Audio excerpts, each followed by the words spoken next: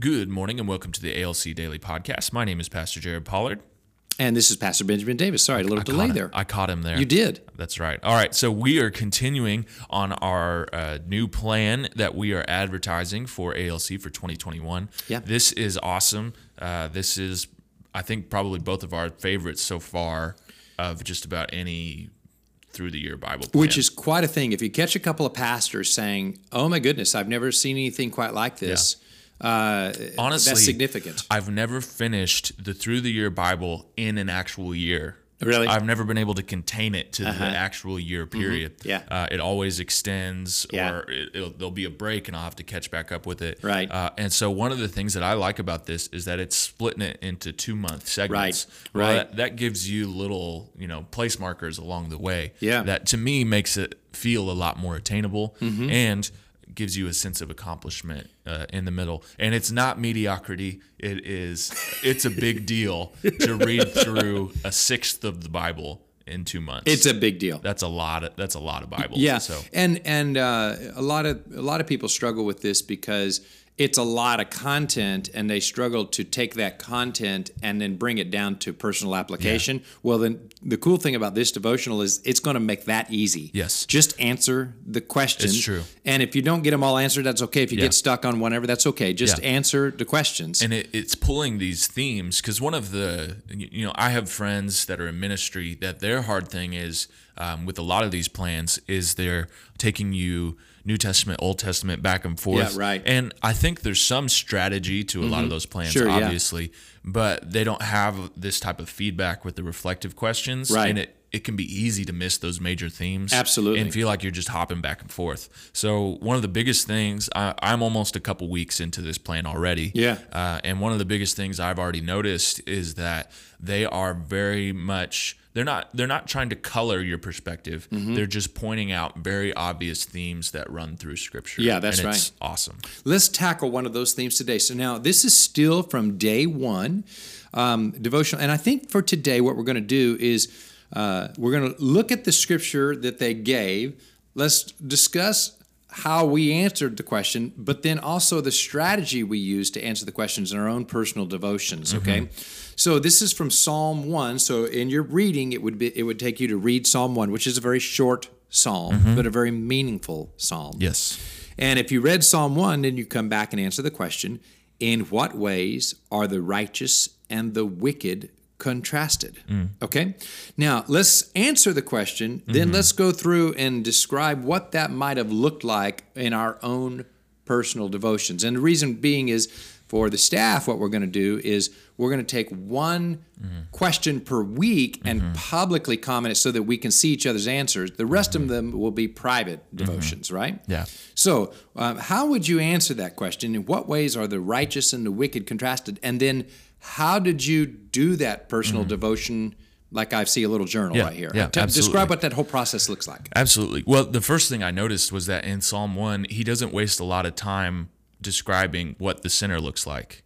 The majority of it is describing what the righteous man looks like. And so my personal favorite of this part is starting in verse 3. It says, he is like a tree, this is the righteous man, planted by streams of water that yields its fruit in its season, and its leaf does not wither, and all that he does, he prospers. And so you have this image of this rooted tree that has everything that it needs to sustain because it's positioned right, it's producing fruit, it's doing all of these things. And then it contrasts it with the wicked are not so, but are like chaff that the wind drives away. Therefore the wicked will not stand in the judgment, nor sinners in the congregation of the righteous. And so very plainly, righteous people are not surrounded by wickedness. Not wicked people, but wickedness. They're not influenced by sin or influenced by poor decisions. It doesn't mean that we don't mess up. But what it's saying is when you're rooted and you have that constant sustain, that river that's close by, you will always be producing fruit. Sinners just get blown to and fro by their circumstances. Which, let me tell you, just in my mind, here's what rooted is so simple. Rooted simply means this. I've got an ongoing relationship with the Lord because I'm doing my daily devotionals. I've got an ongoing relationship with my local church, and I'm in a small group where I'm becoming vulnerable with people. I'm hearing the preached word of God, okay? And if you do those things, basically you're going to be rooted. Now, I tell you what rooted does not mean. Pre-pandemic, the average committed Christian was going to church once per month. Yeah. And calling themselves rooted, I'm sorry, but if that was you, you are chaff, which the wind drives away. There's no way you can be rooted and be a once per month Christian. It's true.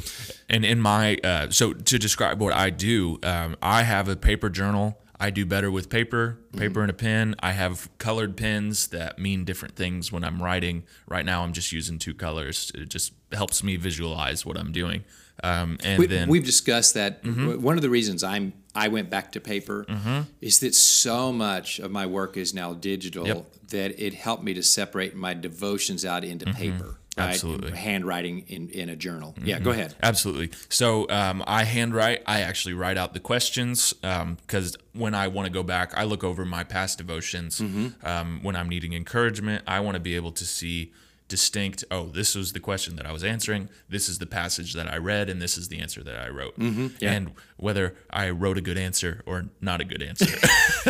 What was I thinking that morning? What was I thinking? What was going on? And you try to, man, I sound whiny today. What is going on? And to be able to go back and look at that. But that's part of the perk of doing it on paper is I can look, and I date all of my things.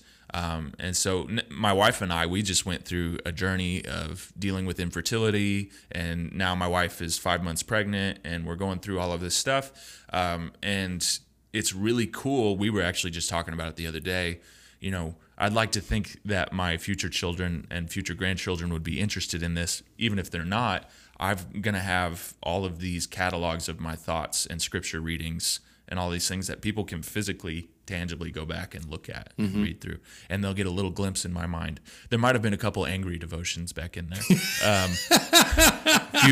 few passive-aggressive ones. But it shows the process and for myself, it shows the process that God has taken me through. Yeah. So we wanted you to have a feel for this is what one of our devotions looks like. We kind of do them very similarly. I think Pastor Jared probably journals out more than I do, but I'm using a paper journal, and I also am writing out the questions and then giving short answers to them, and so we are just finding this really, really valuable. You know, in what ways are the righteous and the wicked contrasted? I had the same stuff going on in me, and I was writing down, man, the righteous are planted, and they are bearing fruit because they're planted. Say that last part again. They're bearing fruit because they're planted. Yeah. In such a practical way. Yeah. You know what I'm saying? This is a simple thing. Maybe you feel like you're not bearing fruit. Are you planted? Oh, boy. You're not happy with the results of your life. You're not happy with what's going on. Maybe you're planted in the wrong place, or maybe you're not planted at all.